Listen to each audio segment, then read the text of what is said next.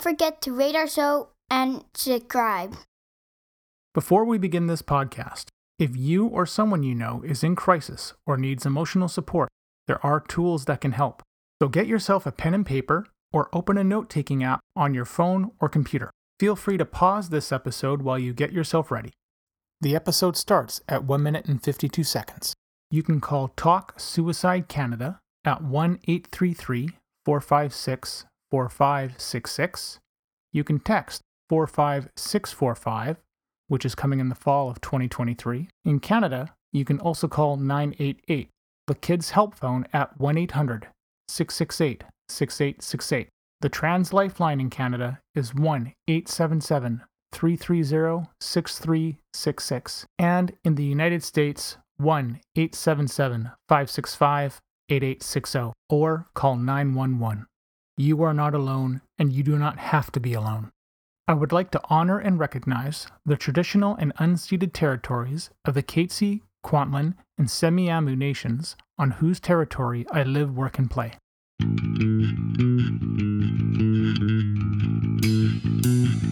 Welcome to We Are the ADHD Family Podcast. This podcast is meant to chronicle our journey with ADHD, autism, and other discoveries along the way. I reach out to advocates, experts, individuals, and other families that want to raise their voices and empower those on their journey. My name is Mark Smeets, and I am passionate about removing barriers for others through creating connections and building on strengths and practical problem solving. I am married to Siobhan, a parent of 2 wonderful kids, and all of us have ADHD. I want you to feel like you have power and hope. And now, into the episode. Owen, please don't pee on the lightsaber. This is just one of the statements I thought I'd never hear my wife say to our children. What do you remember about first approaching Miss Madison, and what were your feelings before we approached her? At that time, it was just a regular parent-teacher interview. I know we had some concerns, but they weren't as maybe advanced as they are now. And we were kind of used to being not brushed off, but That's a good word. not being listened to. And I felt after talking to her that she was the first teacher person who listened to us and kind of validated our concerns and questions, and I just felt really comforted, and it was really nice to talk to her, and felt like she really got Owen, understood us as parents. If you're wondering what that sound is in the background over Siobhan speaking, that would be Mackenzie eating McDonald's French fries, and she promised to try and be quiet in the room as Mommy was giving her answer, and now she's rubbing the French fry against the French fry thing. Not a sponsor, but... Not a sponsor. If you're listening, McDonald's. Sure, why not? Yeah. That was my beautiful wife giving her recollection of the conversation and experience that we had with Melissa Madison when Owen was in grade 2. I hope you've been enjoying the conversation so far. We are discussing practical ways that parents and teachers can work together to navigate the system and how to be more effective advocates. If you want to get more into Melissa's background, go back to part 1. In the previous episode, we discussed topics such as how kids can demonstrate what they understand, why performance standards don't work, why it's okay to say you don't know, and the role of the teacher and how it is not to diagnose a child. Let's jump back in. How do you approach parents when you have a concern? Do you have a process that you follow? Is it like, for me, you know me well enough now, but I mean for me, for the most part, I sort of work out a lot of the processes and what I'm going to say in my head ahead of time. So I sort of keep the points down, or I've written all the notes down on my phone because I'm not going to remember. I'm going to forget. Go ADHD. And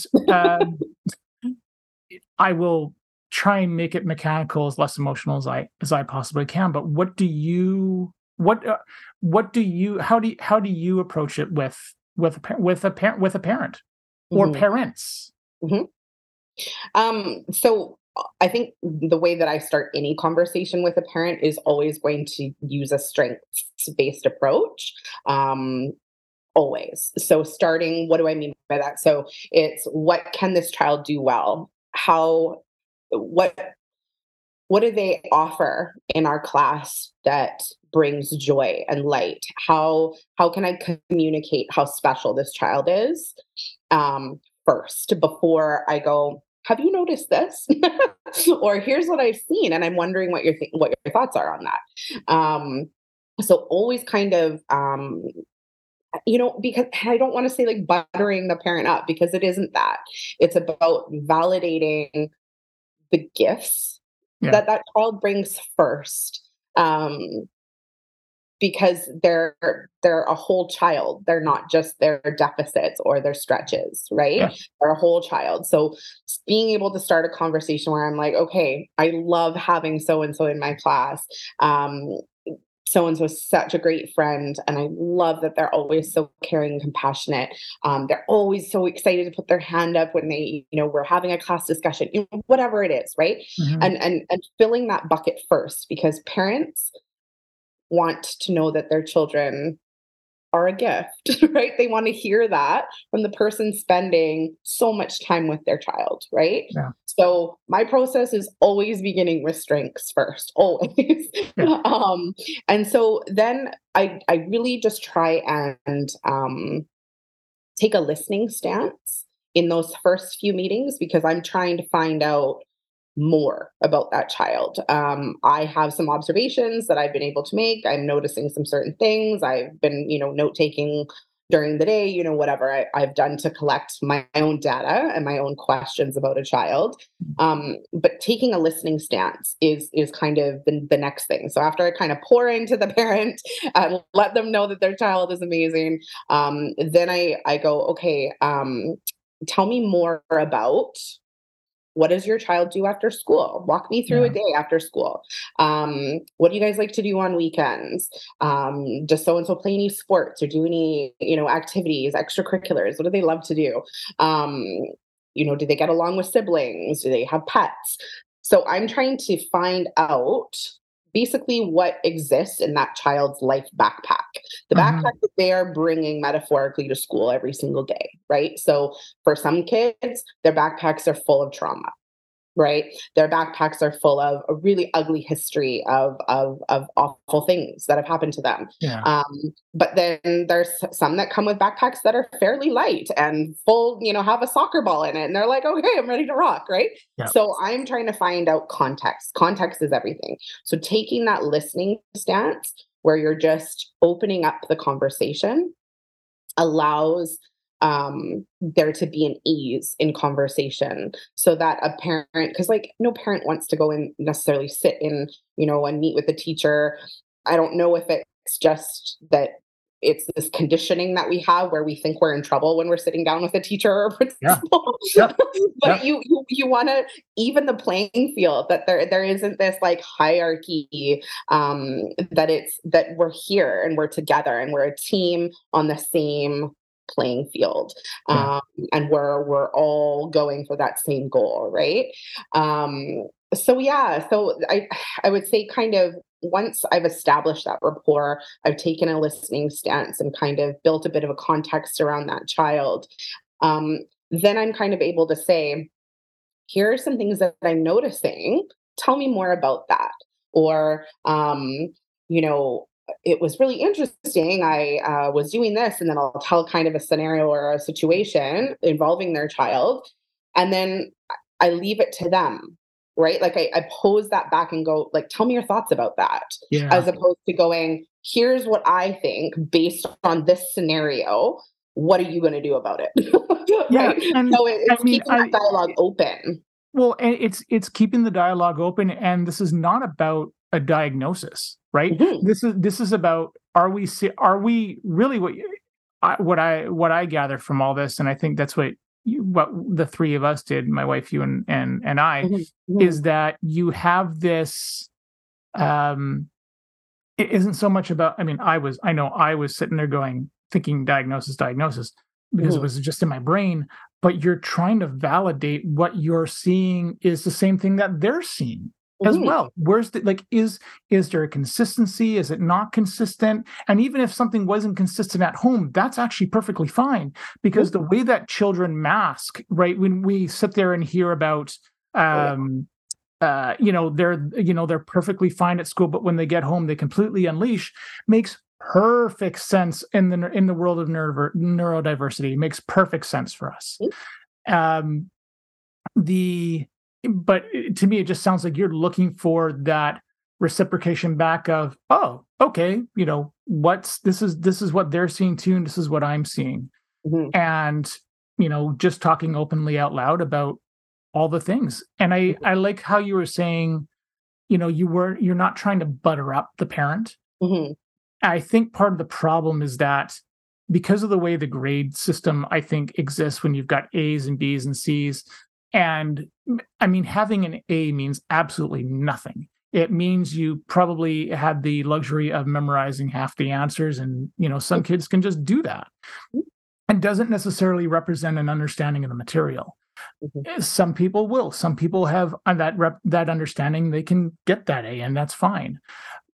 But for some other kids, a lot of them, it's not going to be that. I know this sure wasn't for me, Mhm. but you're you're pointing out the strengths, because again, like we were just saying a few minutes ago, there isn't a way, right? There isn't a correct way to arrive at a conclusion. There Mhm. is more than one way to do it. Yeah. And I think that's super important to sort of keep in mind. The other struggle I think a lot of parents have, I know we did and we still do, is just understanding a report card, what's actually required Mhm. for the grade. We don't, I think as a parent, you know, if you had your, I mean, you already know, you've kind of got the inside on that side of it, because you've had your training. But when I look at myself, it's like I don't fully understand a report card. Mhm. It's if you tell me something specific, sure, I'll be able to sit there and understand that. Last week or the week before, British Columbia just moved to the proficiency system, and a bunch of schools had been using this already for past, Mhm. what has it been, 5 years, I think, anyways. Well, and we use the proficiency scale up until grade 4 is when they switch to letter grades. Yeah. So the proficiency scales we've always used K to 3. Yeah, it's a way better way to do and I guess they're extending it now to grade 9, I think it Mhm. was, Yeah, which I yeah. think is great, like, fantastic. You wanna understand, like, the mechanisms that pull, because you wanna be able to figure out, and maybe this is not what the intention of it is, but this is just where my brain goes. I sit there and say, again, if I know a child learns by using only green stickers and this whole class is using red stickers, Mhm. oh, my child's gonna have an issue, right? Mhm. We have to find a way to get them to use the green stickers. Yeah. That's where I think um, a lot of the questions need to be asked, at least from the parent point of view. Mhm. Well, I think with that, by using that strengths-based approach too, Mm, um, it kind of helps us be detectives, right? yeah, So we can go, okay, so if I know what incentivizes the child, I know what they're interested in, I can use that as a way to connect with them. I can, if I, like your sticker example, if I know that so and so can write me 5 pages of a story if they're using yellow paper with red yep, margins, while the rest of them can do it with white paper and pink margins, then I'm going to provide yellow paper with red margins, yeah, right? Like, exactly. Yeah, so it's about being a detective together, and understanding that when you are hearing feedback from a teacher, that there's validity to it, right? So yeah, our experience with your child is still valid, whether you agree with what we're saying or not, whether you see it at home or not. There is validity to what we are seeing as professionals, yeah, right? And so that it could be, there's a million reasons why you might not see that at home, or why you might disagree with what I'm saying. That's okay, because your lived experience is different than my lived experience with your child. yeah, And so being able to find that middle ground where you go, okay, so here's what you're seeing, here's what you're seeing. So this is what we know. yeah, what are we going to do moving forward? And so being able to use those differences as the key to moving forward, as opposed to going, okay, well, I'm getting nowhere with this parent, or I'm getting nowhere with this teacher because they're not seeing what I'm seeing. So therefore, I guess we'll just leave it. Well, Yeah. no, we're not leaving it. It's going, why are there differences? Oh, is it because there's, there's something going on at home for that child? There's been a divorce, or someone just passed away, or there's a competition that weekend that they're super anxious for, so their behavior's been off. Or do you know what I mean? Like there's Yeah. always those antecedents, those things that are behind our behaviors. Yeah. And so if we're noticing these behaviors at home, or we're not noticing them at school, or whatever, that's a point of discussion. That's not the point where that's not a period going, okay, well, this conversation's over because we disagree. It's okay, why are we disagreeing, and what's going on behind that? Well, and that sort of leads me to another thought too, which was, how can I as a parent listen to the concerns of a teacher? I was going to say effectively, but maybe that's just the wrong word, but just listen in general, even though I may not agree with what I'm hearing. Like, what's Mhm. an effective way to absorb those things? Yeah. So, I mean, it's kind of like I said. So, your agreement to what a teacher is sharing doesn't negate the validity of what the teacher is sharing, right? So, Yeah. it's not a you're wrong, I'm right mentality. It's in this environment, these behaviors are happening. And in this environment, these behaviors are happening. Yeah. So, what are we going to do about it, right? So, I think that the first and thing to do is to breathe and to maintain an open posture to hearing about things that are going on for your child. But I mean, in terms of like practical tips, so first, a parent has to regulate themselves. Mm. Before they can do any work with their child, they have to regulate themselves. So if you leave a conversation with a teacher and you're angry, or you're frustrated, or you're disappointed, or you're confused, Yeah. you need to find a way to regulate those feelings first before you can do anything productive with what information's been given to you.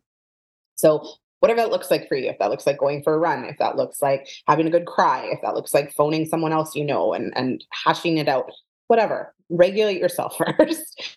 Then I would say that, that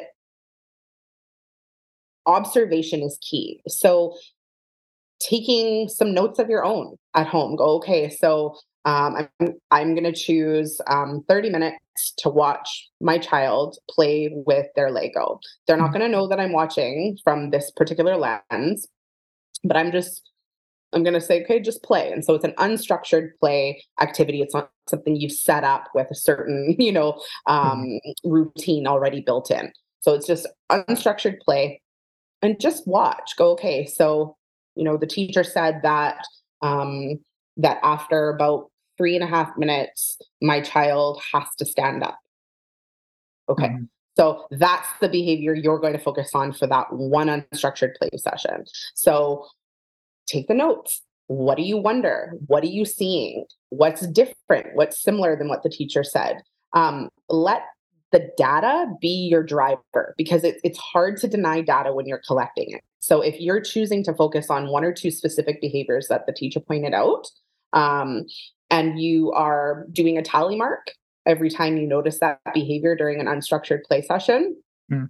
you can't deny, oh my gosh, okay, wow. Yeah, Miss Madison mentioned that so and so after 3.5 minutes has to stand up, and that happened 6 times in a 30-minute period. Oh, interesting. How do you deny the tally marks and what you're observing, right? So Yeah. I think if you can remain open-minded and take very specific behaviors to then observe, you'll start to notice things. And perhaps you don't notice the same behaviors, but you're still noticing behaviors. And what you observed during that time is still valid to your experience. And it's still important to share with the teacher and say, okay, I actually watched so and so play Lego for 30 minutes and he only got up once. Well, interesting. Well, it's probably because it was a preferred activity, something that they wanted to do. Interesting.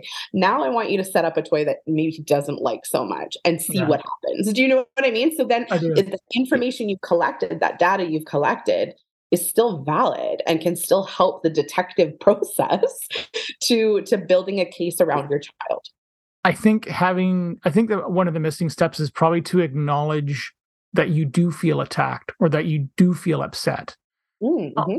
or something there. And I do this with kids a lot, let alone myself, is I will say, there's three answers that are always valid. There's yes, no, and I don't know. And I don't know is a perfectly valid answer when you're not sure what the path you need to take is or what you're feeling. And I think people sort of get forced to make a determination right then and there, but it's perfectly within your right to say, I have no idea at this point. And I may not be able to put that into words just yet, but there's an emotion in me where I feel like I feel upset or I feel attacked, if you can even name that feeling. Because some parents who are, some people who will be highly competitive will be like, what do you mean, little whatever is struggling? And they will feel offended and cast out, like they're the bane of society or something like that, and the world's going to end. And it's like, it ain't about you, actually. It's about your kid. And if you want them to be, that successful as the success level that you reached, well, you should take an interest in what it is. But I think stepping back and acknowledging your feelings first is a really big thing that you sort of want to do after you kind of bring yourself down and regulate, whether that's step one or step two. I mean, whichever. But I think when you're doing the observation, like you were saying, you kind of do it with, once you acknowledge it, it's like, oh, you're kind of doing it with fresh eyes. What have I actually seen? Because not everybody will think like me or my wife or like you, right? That's yeah. Absolutely. And I think too that like sometimes you might need to take a step back. And so you might need to ask someone you trust to make observations or to share their wonders about your child after spending time with them. So if you are lacking that rapport and that respect and that trusting relationship with the child's teacher, choose someone else that you already have that rapport with so that you can try and mitigate those defensive or disillusioned feelings that you might have about your child, so that ultimately you can step out of the way. And I say that with love. And I'm a parent too, and I have to step out of my child's way all the time. And so, I think the easiest way that I try and, if I'm rubbing up against a parent team that maybe is not agreeing with what I have to say or is less open to trying strategies or things like that, the way I always try and frame it to a parent is, I want you to imagine your child at their full potential. What does that look like? What needs to change or what needs to continue to keep them moving towards that potential? Because I think for a lot of kids, especially neurodivergent kids, whether they have a diagnosis or not yet, that there's a status quo acceptance. And so as parents or as teachers will go, okay, well, they're doing okay. And we get okay with okay. Being full potential. And that isn't it. And so we need to step out of the way and we need to say, okay, what can we actually shift so that my child's full potential is being seen and experienced by my child on the regular, not my child had an exceptional day today and didn't hit anyone. Okay, well, they've met their full potential. Okay, well, how do we make that the norm? Then, right? So I think, a lot of parents, they get upset and there's a defensiveness and a denial because that feels comfortable. It feels comfortable to stay there. We don't like the human nature doesn't like to be uncomfortable. And so, and we don't like our children to be uncomfortable. So we often save our children or we, take the discomfort of things away when there's big feelings or behaviors, right? And this is your captain speaking. I'm just kidding. I'm not a captain at all. Sometimes I play a doctor, but that's only on a podcast, and I'm a fake doctor. Anyways, as you've probably guessed, I'm going to put a pause here on the episode. The next episode's already released, so go ahead and give the second part of this interview a listen. Originally, I had this extended, but it went into an hour, so I had to condense this. I hope you're enjoying the interview so far. It's going to pick up exactly where we left off. Thank you for listening to our show. If you're hearing this message, you've reached the end of the episode, and for that, I want to say thank you. I hope you have enjoyed what you've heard and are walking away with newfound knowledge. We are the ADHD family. See you soon for a new episode. I have 3 things to ask of you. Number 1, if you have any comments, questions, or guest ideas, please leave a comment on the Facebook page. Number 2, please leave us a review on Apple Podcasts or Spotify. It helps people find us. And number 3, if you want to be a guest on the show or know someone who would make a great guest, contact me through our Facebook page. This podcast is open to everyone. You don't need to be an expert, just passionate and want to see change. The opinions expressed by the host and guest are not associated with any employer or organization unless otherwise stated.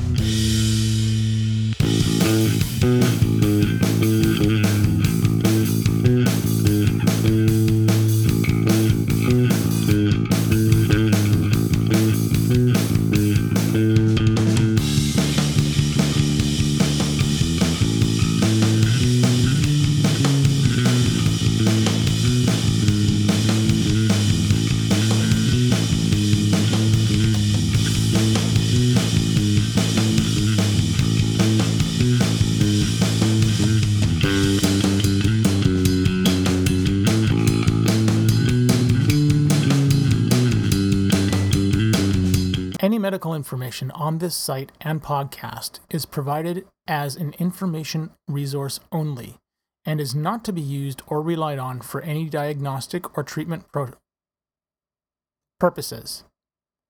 This information does not create any patient-physician relationship and should not be used as a substitute for a professional diagnosis and treatment. Please consult your healthcare provider before making any healthcare decisions or guidance about a specific medical condition. The show, host, and its guests expressly disclaim responsibility and shall have no liability for any damages, loss, injury, or liability whatsoever suffered as a result of your reliance on the information contained in this site or show. By visiting this site and listening to this show, you agree to